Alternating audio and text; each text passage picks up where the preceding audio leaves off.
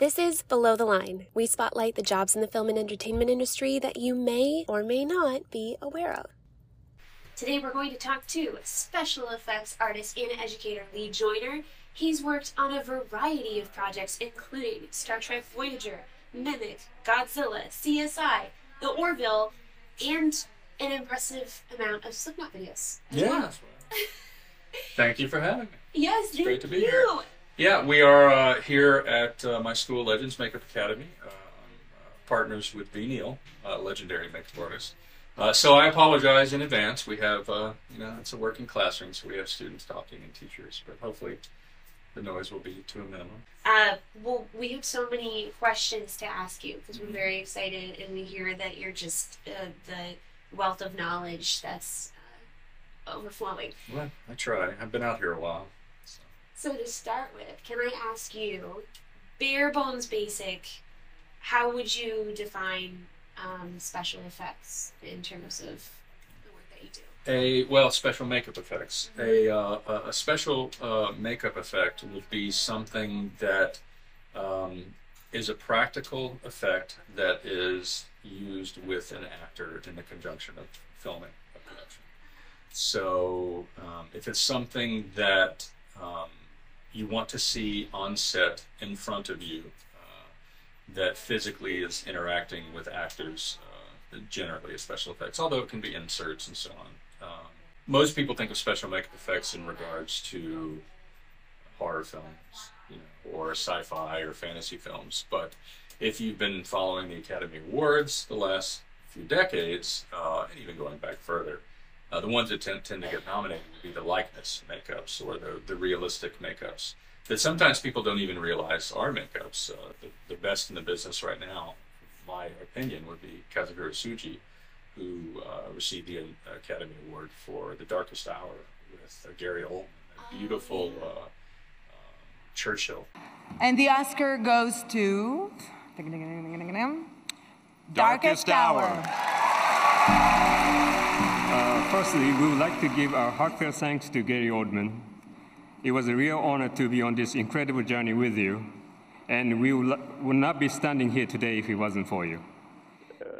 It was really a special project, and it's a bit because such a great talent came to one show. We shall prove ourselves once more able to defend our island home. Those tend to be elevated amongst their peers in regards to the quality because it's so difficult to do.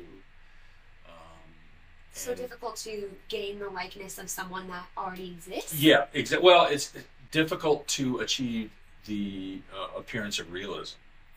Okay. So a lot of times you'll get actors in productions where they still want to see the original actor, even though it's a character they're playing, right? A lot of movies are like that, Hitchcock films and so on, like Anthony Hopkins. So they, pay a lot of money for those actors, and they want that actor to be recognizable, but also have the appearance of the other character. And other times it's like with Gary Oldman, what he did with Churchill. But there's, I think, The Eyes of Tammy Faye is the one that just came out, which has, is incredible. Tammy Faye, what'd you do? Hello, Mother. This is Jim Baker, my husband. Again, that was likeness makeups. So special effect could be a wound, it could be a likeness, it could be a creature, it could be anything from very subtle, and it doesn't even have to involve prosthetics. It could be a character makeup. Prosthetic makeup is the process of using sculpting, molding, and casting techniques to create advanced cosmetic effects.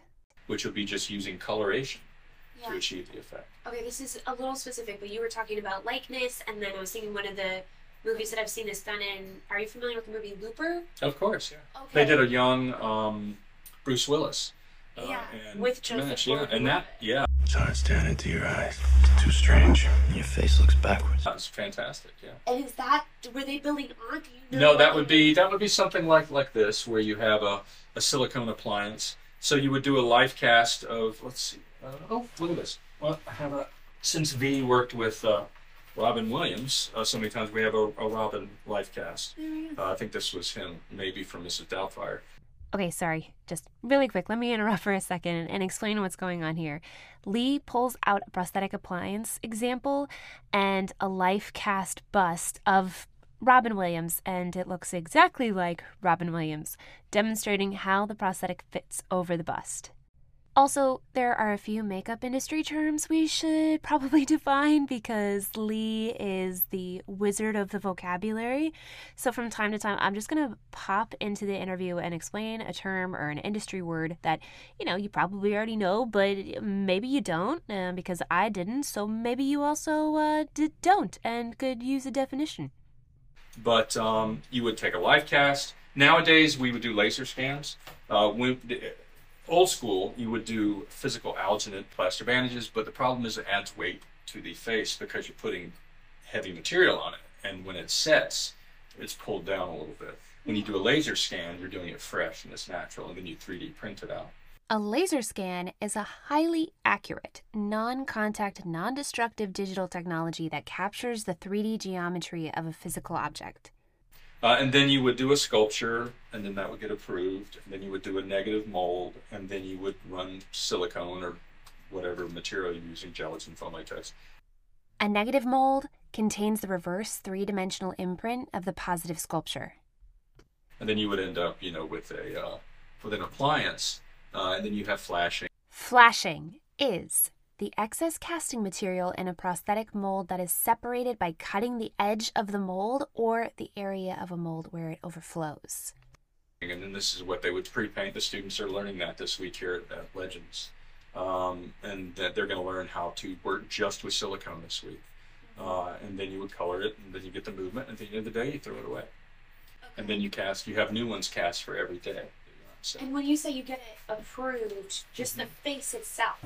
Yeah, you want to get first you have to go through the design process, either through Photoshop or through someone actually doing physical drawings. And then you might do test makeups, right? Depending on the budget and the time frame. You want to see how it works on camera, see how it moves. Because there's a lot of things that technically might look great in the design stage, but when it's on them, it's not going to work for whatever reason. And then once that's approved, so you go through multiple approval stages because you're working as part of a team, and you want to make sure you're giving the director their vision. It's not about you; it's about the production, and it's about the vision. Right. And how much creative opportunity do you typically have when they say this is what we want for the character? Sure. No, that's a great question. The lower the budget, the more creativity you have. Oh, yeah. That's what I find. Because they're just happy to have you, and dude, this is kind of what I want. And then the more cooks you have in the kitchen, usually the less freedom you have. But there are ways to get around it. And generally, you are hired because of your skill set and your experience, so you know how to work with that. Production might know what they want, but they don't know how to achieve it, or maybe even how to verbalize it. So our job is to come in and give them like a new alphabet they can pick from to create the words of the story they're trying to tell. Great. So they're going to go, I had an interview once with a director did a film. It ended up being an alien, a full head gray type alien, but he reacted so strongly to this green-skinned orc with pointed ears. He said, that's exactly what I want, but I don't want the pointed ears. I want it gray, and I want it an alien. That's not. But he was reacting to the emotion he felt when he saw the character. So again, we are like, we're trying to put forth a language, a visual language to pull emotions out of the viewer. And that's very nebulous and difficult to do, but once you tap into that flow, it's a lot easier. So you're trying to have people from all different cultures and age brackets, and trying to look at a character and feel an emotion, because that's what you want your audience to feel. And every character has a certain role. And generally, when it comes to special effects, you're trying to pull an emotion out of the audience.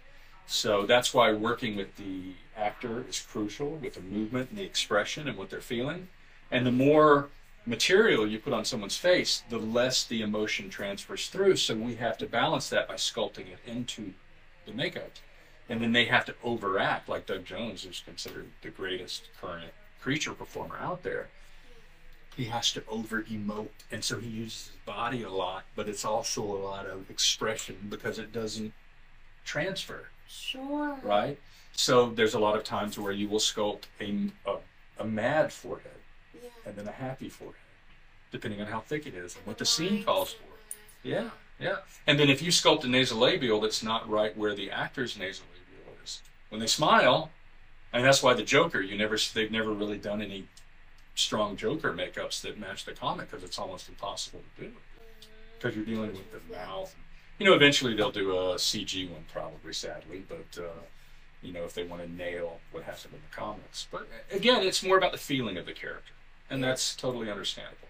So your job is to just translate what this person wants and how it needs to look on, you know, on screen, and do your best.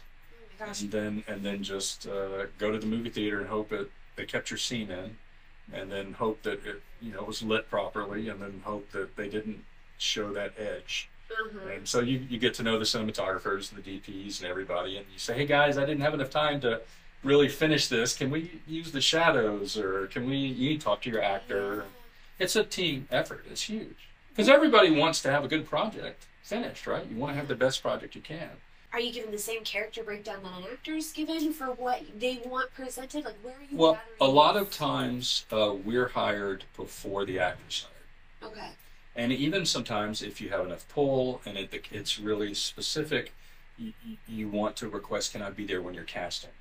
Like Rick Baker wanted to be there when they were casting for Planet of the Apes, right? He's looking for certain facial features that match what he's doing for the gorilla character or whatever.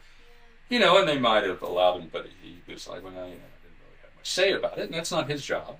Director Tim Burton talks about makeup for The Planet of the Apes. People sort of feel claustrophobic or feel, you know, they don't come through. And again, you need an actor and actors that are strong enough to kind of burst through the makeup. Yeah, usually there's a close collaboration with the actor.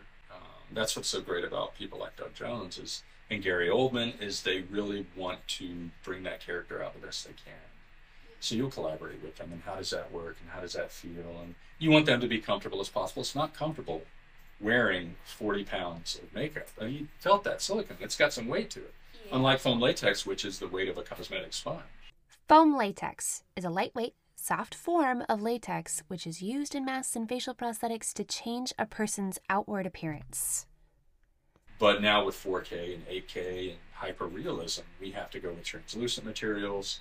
And unfortunately, the only translucent material we had up until silicone was gelatin. Gelatin is a translucent, colorless, flavorless food derived from collagen obtained from animal body parts. It's used as a prosthetic appliance material. Gelatin's beautiful, it's great, but it's an organic material that melts with heat and moisture.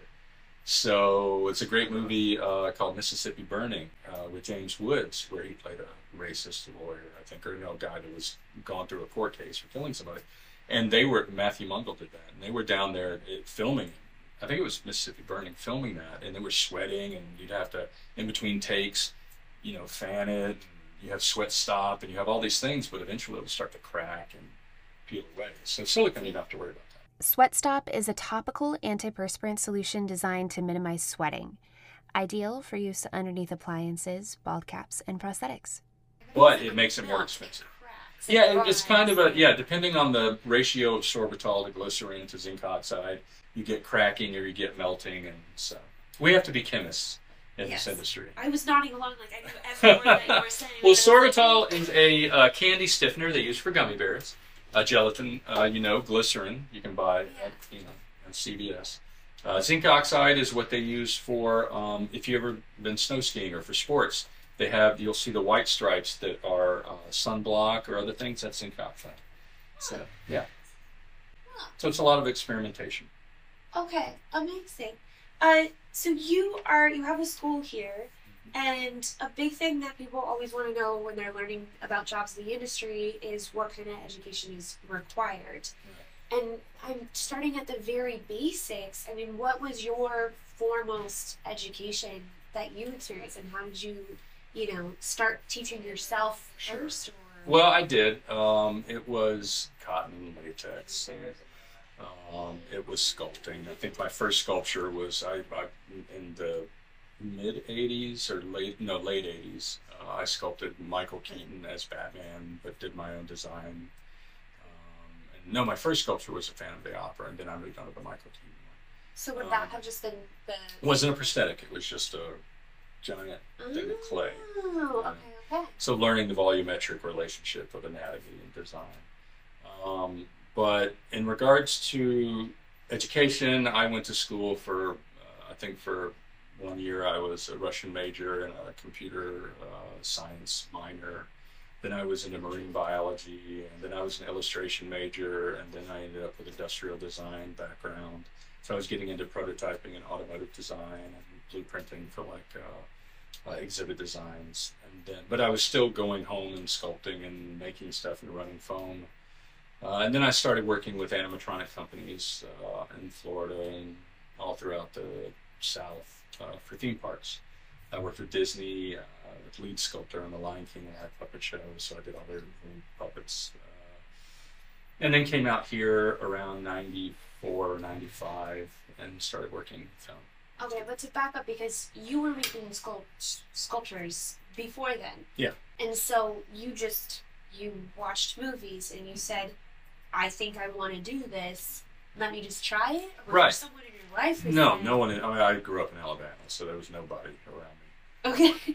They were burning Kiss records and Michael Jackson records back then. So no, I was the weirdo. But I would go to the library and read Richard Corson's Stage Makeup or Tom Savini's book, or reading Cinefex articles, and then watching a lot of the behind-the-scenes videos for film. I remember watching the behind-the-scenes video for one of Michael Jackson's music videos, and it was Mike Smithson doing this beautiful makeup transformation on Michael, and I remember just pausing it and taking a Polaroid and pausing it and taking a Polaroid and then taking the Polaroid to the copy machine and enlarging it. You know, that's how you did things back then. I played a fat, grotesque, ridiculous mayor. If someone was looking to start their education today, do you think, if you were starting your education today, would it basically start on YouTube before coming to a school like yours? It primarily tends to, but they always reach a stopping point. There's a ceiling, because it's important to have someone standing next to you that you trust, that is trusted by their peers. And that's the best way to judge someone's quality and knowledge, is do their peers recognize them as some of the best in the industry. And that's why V and I partnered up. V has 3 Academy Awards. And the Oscar goes to V. Neal, Steve Laporte, and Robert Short for Beetlejuice. Greg Canham, V. Neal, and Yolanda Toussaint from Mrs. Doubtfire. The award goes to Rick Baker, V. Neal, and Yolanda Toussaint for Ed Wood. Lost Boys, Beetlejuice, Pirates of the Caribbean, gorgeous. Mrs. Doubtfire, all these great films. And that's why we just decided to start Legends, because I want to have small classrooms. I want to bring in actors for those students to work on. They can network with the instructors, with the models, and they know they're learning from the best in the business. It's not just a recent graduate from another school, or it's not someone that was just shoved in there because whatever reason. These are people that take it very seriously, and they expect them to take it seriously. So, in answer to your previous question, we have beginners classes for the foundational training, which would be like character, beauty, and then we have intermediate, and then we have advanced, and some of those do require portfolio reviews and interviews. So we do have, our student base is a nice mix of professionals, where we have union makeup artists that come in, because we also design the courses where you could just take 1 week at a time. You don't have to put $40,000 down just to get a couple of classes that you really want. You can really target and focus on the skill sets you want to learn. Yeah, I guess I would love to understand, are there niches for people who are working in special, so people who specialize in zombie characters? Yeah. We're the first school to do this in the history of makeup education. We have a week of skin running. It's just making skins, and there are people out there that's all they do. They're hired at a lab, and they go in, and every day they have a book of color tones and formulas, and then they figure out what's going on with it. And you have mold makers, and you have sculptors, and you have people on set that are really good at blood rigging. I mean, now it depends on what your final goals are and what you feel comfortable doing and where you want to be in your career. If you want to be a department head, then you want to learn as much as you can. If you want to own your own lab, you want to learn as much as you can. But some people have anxiety issues, or they don't really want to do that for whatever reason, or they feel they're just not strong in that area and they'd rather work with someone that's better than them. Mm-hmm. So. When it comes to specializing in a certain area of special effects, is there something that would make a person talent-wise best at a portion of, what skill sets would be required for the skin making, then would be required for the sculpturing? Sure. Well, with skin making, it's a process of math to a degree, but it's also having a good eye for color, right? So I'm slightly colorblind in the green area, so maybe I'm not the best. See colors differently? Yeah, but I mean, you've got to be good at this because they're spending millions of dollars on these productions, and you don't. And if you send them something that's off color, well, then the makeup artist on set has to balance that, and then they're going to complain about it, and then that might lose that lab future work in the future with that production company. So, but that's important for the mold maker, for the sculptor, for a sculptor. Again, you're trying to translate from 2-dimensional to 3-dimensional.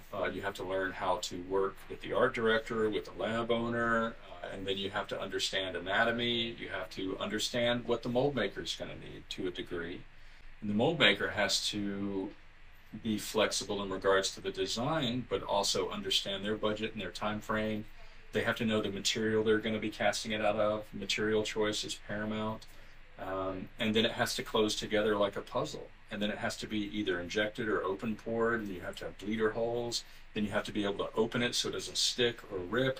And that's the angle or the direction. So depending on how many pieces the mold has to be made, that's why they make, like Rob Freitas is one of the preeminent mold makers in the history of this industry. He's incredible. And he does some beautiful work, and he looks at it as an art. And that's how you have to have whoever goes in, don't just feel that, oh, I'm just making skins. No, you are the skin maker. What are you talking about? That's crucial. That's important. If your job doesn't work, it doesn't matter what the sculpture looked like or the mold looked like. No, I'm just mold making. What do you mean if you lock that mold, they have to re-sculpt it completely. So the problem is people might look at the sculptor or the makeup artist and say, no, every part of the process is important, and you need to take care and appreciate it for the craft that it is. I mean, that's why we name the school Legends. We're standing on the shoulders of the great legends like Gunnar Ferdinandsen or Mari Cederman or Jack Pierce or John Chambers. These are people that designed and created and figured out the processes that we take for granted today, right? There's a chain of events there, and the problem is we're constantly trying to innovate and make new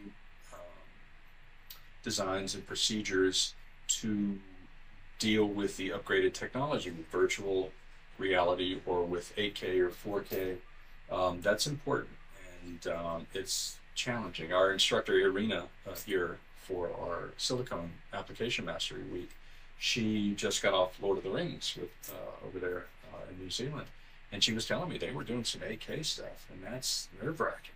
Yeah. That's nerve-wracking because it's got to blend perfectly, and I'm sure she did an incredible job. You kind of touched on some names that mean a lot to you and had a really big impact on the industry.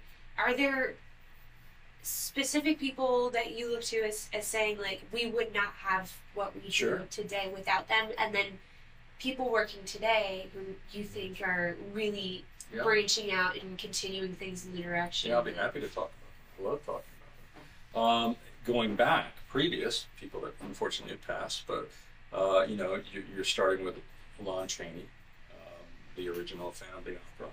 But the problem with Lon is that he would do the makeup in a closed room and wouldn't let anybody watch, because back then it was, that was the thing. But then Jack Pierce came along, and Jack was incredible. He created all the Universal monsters. And it was really sad because Jack would do all hand construction, you know, and then he would unveil it to the actor. Some great stories about doing the Frankenstein's monster makeup on Boris Karloff. And then he would get up super early in the morning, go over to, you know, Jack's house, and sometimes he would do the makeup outside, have the mirror covered, and then they would unveil it. But it would take hours and hours and hours to do that makeup because you're dealing with cotton and clothing and latex. Pierce shaped many of his characters using a liquid plastic material called collodion. It had to be painted directly on the actor's face in several layers. On Frankenstein, the process was so laborious and painful that Boris Karloff often slept in his makeup rather than having it reapplied the next day. Then when prosthetics came around, you know, people think Jack never used prosthetics. He refused to, but no, he did. There was a werewolf movie, a Wolfman movie. He did a prosthetic nose piece on, but he was not into prosthetics. He preferred the handcrafted look, and Universal wasn't having it, so you know, they kicked him to the curb. But you've got Charlie Gomorrah, the original, the one that was the radio program, and then they turned it into a movie, and they thought it was... Oh, War of the Worlds? War of the Worlds, yes, thank you, Tom Cruise. Yeah, you got it, good. Well, he did the original one with his daughter, 14-year-old daughter, Diana, I think. But Charlie was great. Charlie actually sculpted some pieces that were set pieces for the Phantom of the Opera from the Philippines. But back then, a lot of the people that worked on productions, not just because Charlie was from the Philippines, but they didn't get credit.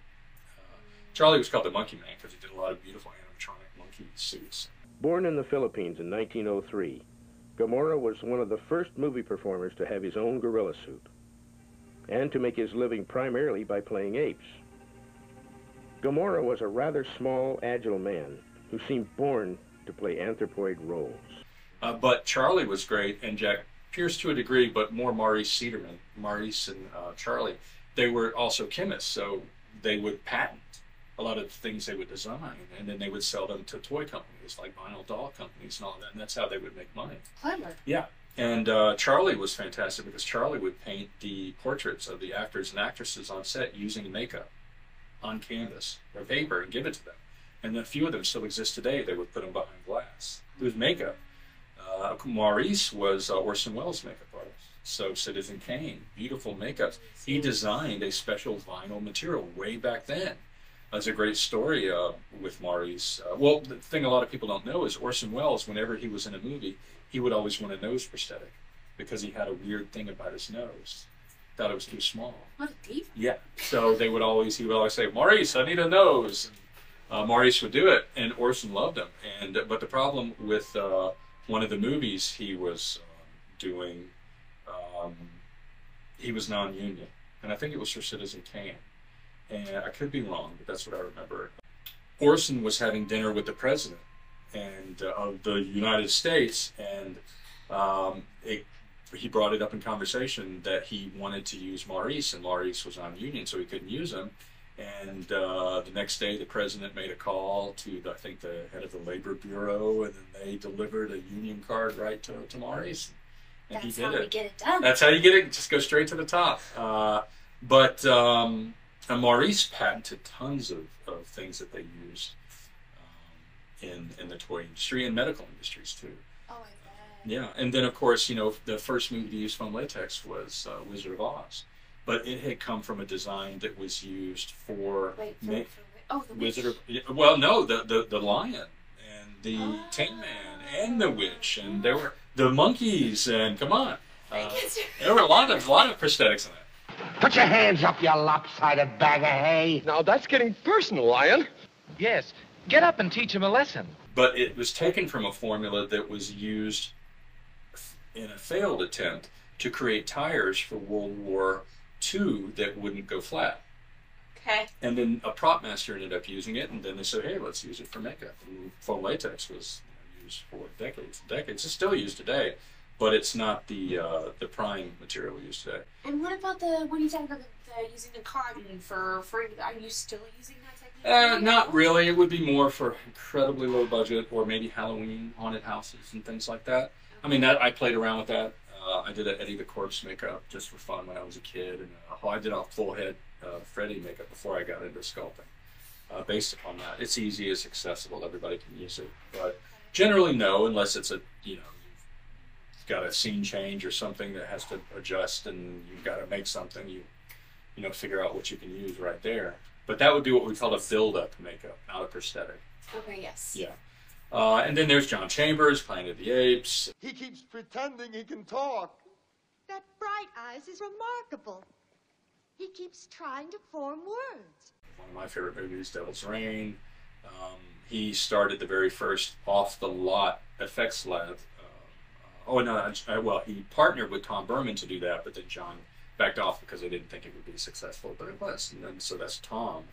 They did that. Tom was Devil's Reign. John was Planet of the Apes, although Tom. You know, now we've got effects. Yeah, I know. I'm sorry. I'm getting old. Yeah, there's a lot of great makeup artists that came before us, that preceded us, that did some amazing work. You've got the Westmores. You've got, a lot of people that worked in film, like Ben Nye. And there's a lot of things that weren't necessarily prosthetics, or they didn't do them all the time, but they still pioneered. And then currently, V is one of my heroes. We've got great angel on your I shoulder. know, John. Greg Canham is incredible. He's on our board, which we're fortunate enough to have a lot of wonderful people that I read about as when I was a kid that have been so wonderful. We've got Bill Corso. We've got, we've got people like Michael Westmore. There's Joel Harlow. There's notable people who are amazing at what they do. And you were talking earlier about like people specializing in certain things. Do each one of these people? Well, they might. Yeah, they might be known for a particular look or a style, but generally the people I've mentioned have to know everything that goes into it because they're department heads or they run a lab. Specialists tend to not get their name out there as much because we tend to be more behind the scenes people. But there are people that I love. I mean, there's sculptors, there's painters, there's people like Gino Acevedo, there's Steve Lang, there's Matt Rose. I mean, there's some legendary people that like Rob Freitas I was telling you about that might be specialists to do one thing. But it doesn't mean that the people I mentioned weren't really, really good in one or two or three areas, but they also have to know how to deal with people, work as part of a team, how to break down a budget, how to hire, fire, and know the particularities. Yeah, interact with the actors in production. And those are the people that are smart enough to know, hey, I'm not so great at this. I'm going to bring in somebody to do this bald cap, or I'm going to bring in somebody to do this cutthroat. Or I'm not really the best designer out there, so I'll bring in someone that can design a really cool item. And you talk about style. I'm assuming, are you talking about some artists are more attracted to a Tim Burton style, or things like that? Do you think it's important for special effects artists to have a style that they're drawn it's to? kind of a catch-22. Some people might pigeonhole you into that one style. Mm-hmm. If something gets really big or popular, then I think you can do another style. So it's really dependent upon the artist. If you're a strong enough artist, you should be able to be flexible with your style and work with what production needs to understand. But other times they'll hire you for your style, and they'll say, just put your thing on it, put your spin on it. Right. Yeah, and sometimes people don't think they have a style, but it's obvious they have a style because you've been staring at it for so long. I have a style, and I know I have a style because I appreciate certain aspects of design elements, but I do things that are without a style. Has your style changed over the years, or has it been you've just been building off of? Yeah, it evolves. I would say so. But you tend to, if you're doing something you enjoy that isn't rigid in the requirements, you tend to put your style. Okay, sorry, I looked down, and how did you end up working on 4 Slipknot music videos? Oh God. Well, it's interesting with that. I was contacted by a friend of mine, Rollis Khan, way back in the beginning of working with Slipknot, to create a mask for one of the band members, Sid. And it was an interesting process because they wanted it to look like Starscream from the Transformers. My time will come, Megatron. Never! But they had to change it a certain percentage so they wouldn't get sued for copyright issues. Okay. So that was my job, and they had done some designs, and I came in and did the piece, And then Rollis finished it up and it looked great. And then I have one of my graduates, years later, work with Slipknot, and it was with Sid. And Sid wanted a realistic, bigger version of his own face that was going to be posable and maybe have animatronics. And so she said, hey, I know you did some Slipknot stuff, but Sid, you want to do it again? And I said, sure. So then I just did a likeness of his own face on his face, but exaggerated. Okay. And so, but just larger version, or did you exaggerate certain features? well, you have to exaggerate certain features like the eyes to make sure he can see out of it when he's on stage. Okay. But other than that, you know, and then you're trying to fit his own face on his face, but also make it look kind of normal but weird. So there are certain things you can't change. The uncanny valley. Yeah, exactly. So certain things you can change, certain things you can't. So it's more about intuitive. Then I worked with Sid on it. And he liked it. So yeah. Yeah, I've done work with like Alice Cooper, and it's weird. Special effects and music tend to interact. I've done work with Usher. I had to do a likeness makeup for one of the dancers for him. Music videos get to be so creative. Yeah. They don't have to fit inside a Exactly. world or a specific narrative. They can kind of like fold in any aspects. Yeah, that music they want. videos can also be a little more chaotic, and sometimes they can be lower budget, sometimes they're higher budget, but generally lower budget. And we need it now, or we need it now. But yeah, I enjoy it. It doesn't matter to me generally, as long as you know, they're receptive. I know my time frame and I know my budget. What goes into deciding what should be practical effects versus visual effects? Well, that's usually from the production end, and that's from budget. But from our perspective, it would tend to be if this is something they run out of time or budget to do now, they say we'll put it in post. And that's usually the death knell when you hear, we'll put it in post. Then you have no control over the look. Bill Corso is great on trying to work with the visual effects department and the makeup department and pull them together and have a bridge to where when they're doing blood, like I know a lot of people have seen really bad digital blood. Well, at that point, it should be the makeup artist that was on set that comes in and sits down with the artist in front of the computer and goes, okay, well, that wasn't the right color, or you know what, it flows a little bit differently, because that's their eye, that's how they're attuned. You don't blame the artist working with the computer effects. That's not their thing, right? I wouldn't tell them what to do with their end, but when you get together, just makes the whole production better. And, you know, and then sometimes it depends on, like for Iron Man, you know, a lot of people have seen behind the scenes where it's a practical upper torso or maybe just the helmet, you know, but then you can't make a suit that's thin enough, that's light enough, and so on. So you work and you try to figure that out ahead of time when you're filming. When they started out, they were just a little afraid of damaging it. Plates intersecting and chipping off paint and that kind of thing. But by the end of the day, he'd really gotten the full range of motion and had sort of learned to live in the suit. Generally, when it's done with CG, production feels they have more control, and they do, over every aspect of it later on. Because they can change color, they can change volume, they can adjust it later. So it might come down to, we need to have that flexibility later, as opposed to remaking the whole thing from scratch.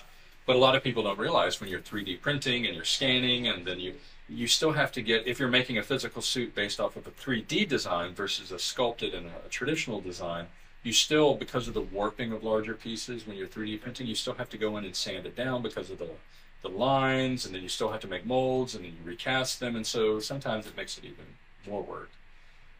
And again, like a lot of work. Yeah, it is. It's a lot of work, and you got a lot of people involved. That's why it's so expensive.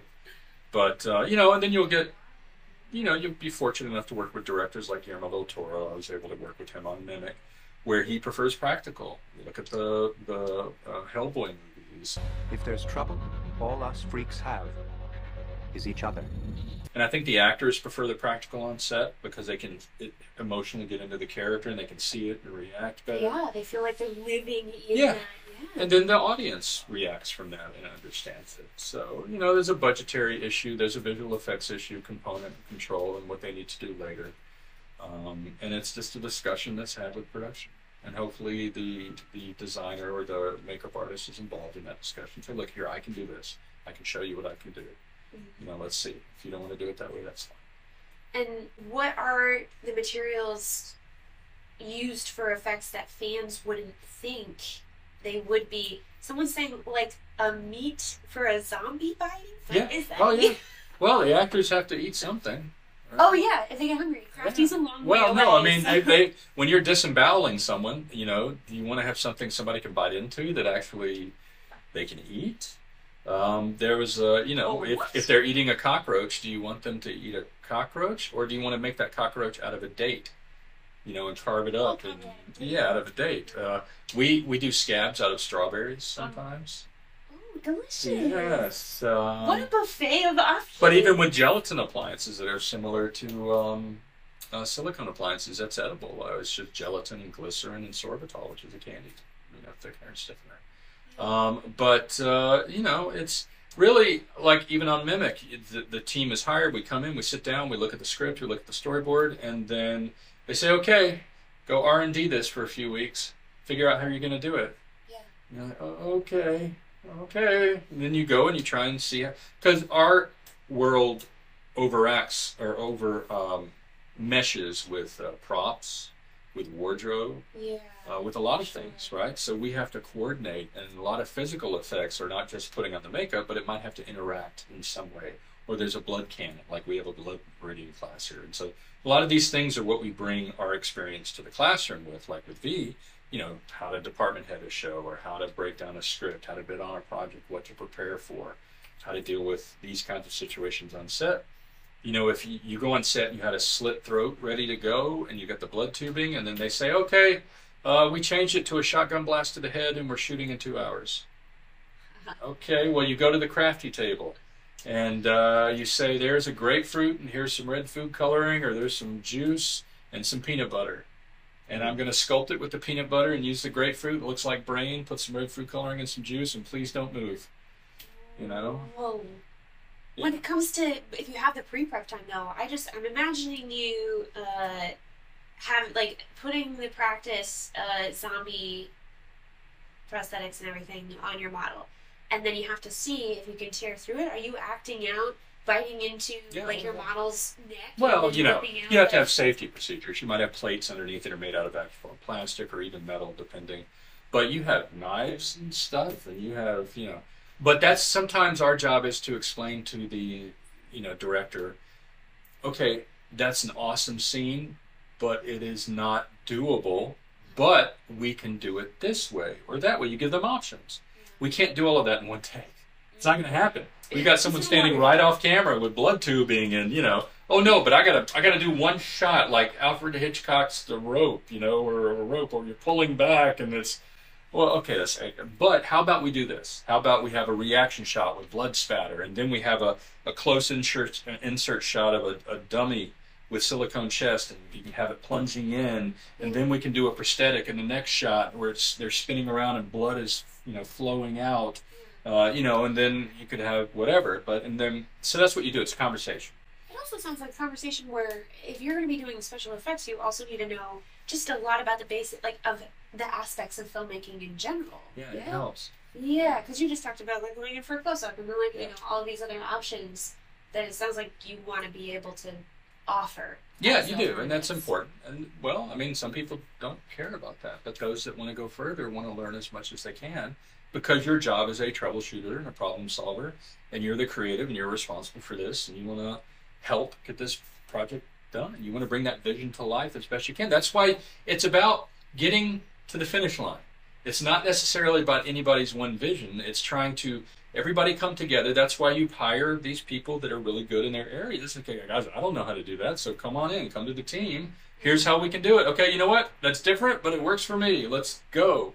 You know, because you got a budget, you got a time frame, and you want to get something to the market and make some money to make a next project and make a next project. So people have to understand it is a business, but it's also collaboration. And some people can't marry the art with the business, and they get very difficult. And some people can't marry the art with the business, and they get difficult on this end, right? You have to say, look, we've got to have some give and take, and you've got to help me out. If you change this, I do need some more money. I can't take that out of my own pocket. You know, you realize this is a job too. And then the artist, like, no, I'm not going to change that, or I'm not going to, but this is what it's about. This is my vision. Yes, so you got to come together. So it's always a collaboration, to one degree or another. Yeah. What's a dream creature design that you'd want to create practically if the sky was one? Anything Lovecraftian. Oh, what? Have you seen the HBO show? Yes. What they're doing Yeah. with it? Yeah. Uncle George, the reason I'm back home, my father, he's gone missing. 1, 2, 3. The place he wants me to go is in Lovecraft country. Is there, I mean, like a specific creature within that world that you're... I mean, I'm a big fan of Cthulhu. I also love the Joker. But, yeah, just anything Lovecraftian would be fun. I'd love to work with Guillermo again if he decides to do the Mountains of Madness. He's been trying to do that for a long time. But, yeah, I worked, you know, I was fortunate to work on Godzilla. Wasn't my design choice, but Patrick did an incredible job, and it was great to just be attached. I would have loved to have worked on any of the Lords of the Rings projects. Yeah, these are things you grew up with as a kid and you'd love to work on. I'd love to do a Jason head from Friday the 13th or a, you know, Freddy head. You know, so less of the sci-fi, more of like the fantasy war. Yeah, I would say so. Okay. I mean, I love sci-fi. I love aliens. But for me, it's always, I like making things that are creepy, but can be potentially interpreted as lovable, but could also kill you. So yeah, it's a combination of. That's a really good line to walk along. Yeah. Well, Lovecraftian, they are not. They are aliens. Yeah. A lot of people don't realize that, but H.P. Lovecraft was just writing about aliens from beyond the stars. So they're all aliens, and they're designed in such a way that it's a challenge to put forth a human emotion in a completely alien face. So that's what I love about that. It's the challenge. It's having triggers in the facial expressions and design that don't overtly look humanistic, but still bring out in someone a wariness or a fear or a creep factor. That's exciting. Again, it's about that language of sculpting. Do you typically then like lean towards more of, you talked about like the reptile designs, do you look more towards animal expressions in the way that their Sure, features that's are a doing? huge part of like what we teach here when I teach sculpting is you have to go to nature first and foremost. They're saying, well, but this thing wouldn't be recognizable to humans, but your humans are buying the tickets. Yeah. So you're going so far, you've lost vision of what the whole goal is. You have to get, it's all about the reaction of the audience. Zero. The viewer, if it's just for art purposes. So if you're going to do something that's an amorphous blob, okay, well then you've got to film it around that to bring up the horror and the fear of the victims and what happens to them. But as a creature or a character, even with Alien, you know, you've got the snarl of the jaw when it opens, that's human, or natural, that's wolves, you know, other creatures that do that when they snarl. But even predators got human eyebrows. Yeah. But if you didn't have the human eyebrows, well, it'd have to be the visual representation of sharp teeth, maybe, and the stance. But it's the eyebrows that give it the emotion. Yeah. Whoa, I never noticed that. You're just saying things that are I'm gonna look at movies. Godzilla's like that too. In the last Godzilla movie, because that was the whole thing with Godzilla, is they never wanted to show expression on the face. In the last one, they broke precedent and they gave it expression. So if you watch, you'll actually see it where it looks sad or happy or angry.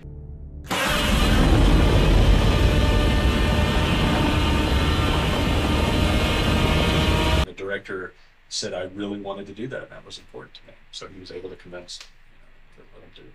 I have heard a few things about how Godzilla specifically was such like a treasured story and a property that it was a little hard to like even change tone. Well, that was why I was surprised they let Patrick do that for the one I worked on in '98. But they let him completely change it. Does that have a little more of a less of a horror feeling and more of a... Well, yeah. Oh, definitely, because of the director and the script. It had more comedic feeling. Yeah. But really the only one that ever had a true serious approach, besides the more recent ones, was the very original one, where Orson Welles did the voiceover. It was serious. Godzilla, king of the monsters, alive, surging up from the depths of the sea on a tidal wave of terror to wreak vengeance on mankind. Godzilla, king of the monsters, it's alive, a gigantic beast. What's the longest time that you've had someone do a makeup show before?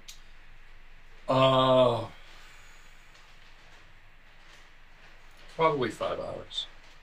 Yeah, it was for a test makeup for an orc. And then the final, when you do the test makeups, you always want to plan more time, and then you refine it and make it faster, better. So you want to get it down to like an hour or two if you can, at most. And that's just working on face and. Yeah. Okay. What's the best thing that a model or an actor can do for a special effects makeup artist? Just enjoy the process, cooperate, and try to involve the makeup artist in your acting as much as possible. As in, how does this look, or what do you think, or is it possible to do this, or will this work with what you designed, or what are your thoughts in it? And there are a lot of great actors that are like that. So you could become a little quasi-director. Yeah, maybe. In a way, yeah. You want to work together, and they'll always go, how's it looking, and what do you think, did that look good? And you're the one that created it, you know, so they would be ridiculous to not involve you. There are actors that, you know, get really upset or don't want to be cooperative, or they just don't care, or, you know, there's a great story he has about a well-known actor that sat down and said, okay, I'm going to give you 1 hour to do this, and that's it. Oh, I don't want to talk in his accent because that'll give him away. We'll done it. And she did it, and he said, all right, you're screwed now. I didn't use the word screwed. And she's like, why? He said, you got to do it this fast every day. She says, oh, what are you talking about? We'll do it even faster. You know, so, and then walked away. So, you know, you will run into people in general, not just actors, but, you know, that might want to make your life hard because it's fun for them. Yeah. But you step up to the plate, and you show them, and you just don't let it bother you. But, yeah, you're looking for someone that cooperates and shows up on time, has a great attitude, and isn't too much of a method actor. Yeah. Sometimes there are some method actors out there that can make life a little difficult. Because they're just being beat up. They're being the character. So if the character is someone that's a complete annoying jackass, and they always show up drunk or late because that's the character, well, how does that help you? And there are some actors that do that. Yeah. You understand it. You want to work with the director or the producers and go, hey, you know, I'm having these issues, or what do you think? Or, you know, just do your best. And like you kept saying, like, it's like we're all working together to get to that finish line. Yeah. It is. And you want to respect the actor and the director and the producers. They all have jobs to do, and they're all important. And your job's important as well. You're just below the line. Yeah. But still, it's so important. Are you ready? I know I've already asked you so many questions, but this is the really, really fast question portion. Okay. Name 5 movie creatures. We've got Predator, Pumpkinhead, Alien, and we've got Mimic, of course. Got Godzilla. We got King Kong. I mean, you could just keep going. I mean, well, you can just keep going. Most people can't keep going. Oh, I'm sure. What movie would you want to remake if you could remake any movie? Well, that's a good question.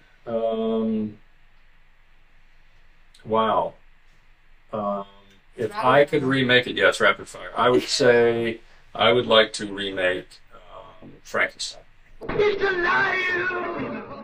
answer. In The Matrix, does Neo take the blue pill or the red pill? Oh, well, he takes the red pill. What creature or character would you like to redesign? Well, throwing that's no shade to the original designer. Throwing no shade to the original designer, I would say Frankenstein. You worked on Kiss Kiss Bang Bang starring Val Kilmer. What was his Top Gun call sign? Oh, that was the Iceman, wasn't it? There we go. That's him, Iceman. Is Die Hard a Christmas movie? Of course, 100%. Do you really think you have a chance against us, Mr. Cowboy? Yippee-ki-yay, motherfucker. You worked on Star Trek starring Chris Pine. Roughly how many species of pine trees are there? Roughly? I don't know, 123. Did you look at this sheet? It's 125. Hey, that's good. What? What do trees have to talk about? Hmm? Who played park owner John Hammond in Jurassic Park? Park owner? Oh, that's the director. Richard Attenborough. Who in God's name do you think you are? John Hammond. In the action thriller Speed, why is Sandra Bullock's driver's license suspended? Oh, I don't remember that, sorry. She was speeding. Ah, see. There's a bomb on a bus. Who played Detective Rick about that. Deckard Oh, that was Harrison Ford. You're reading a magazine, you come across a full-page nude photo of a girl. Is this testing whether I'm a replicant or a lesbian, Mr. Deckard? Just answer the questions, please. Star Wars or Star Trek? It depends on the time frame on which you ask me. I would say now, no, on how production has changed and the writing has changed. But if this would have been 12 years ago, I would have said Star Wars. It's just like Beggar's Canyon back home. Then it changed to Star Trek. Yeah. And Buried alive. Buried alive.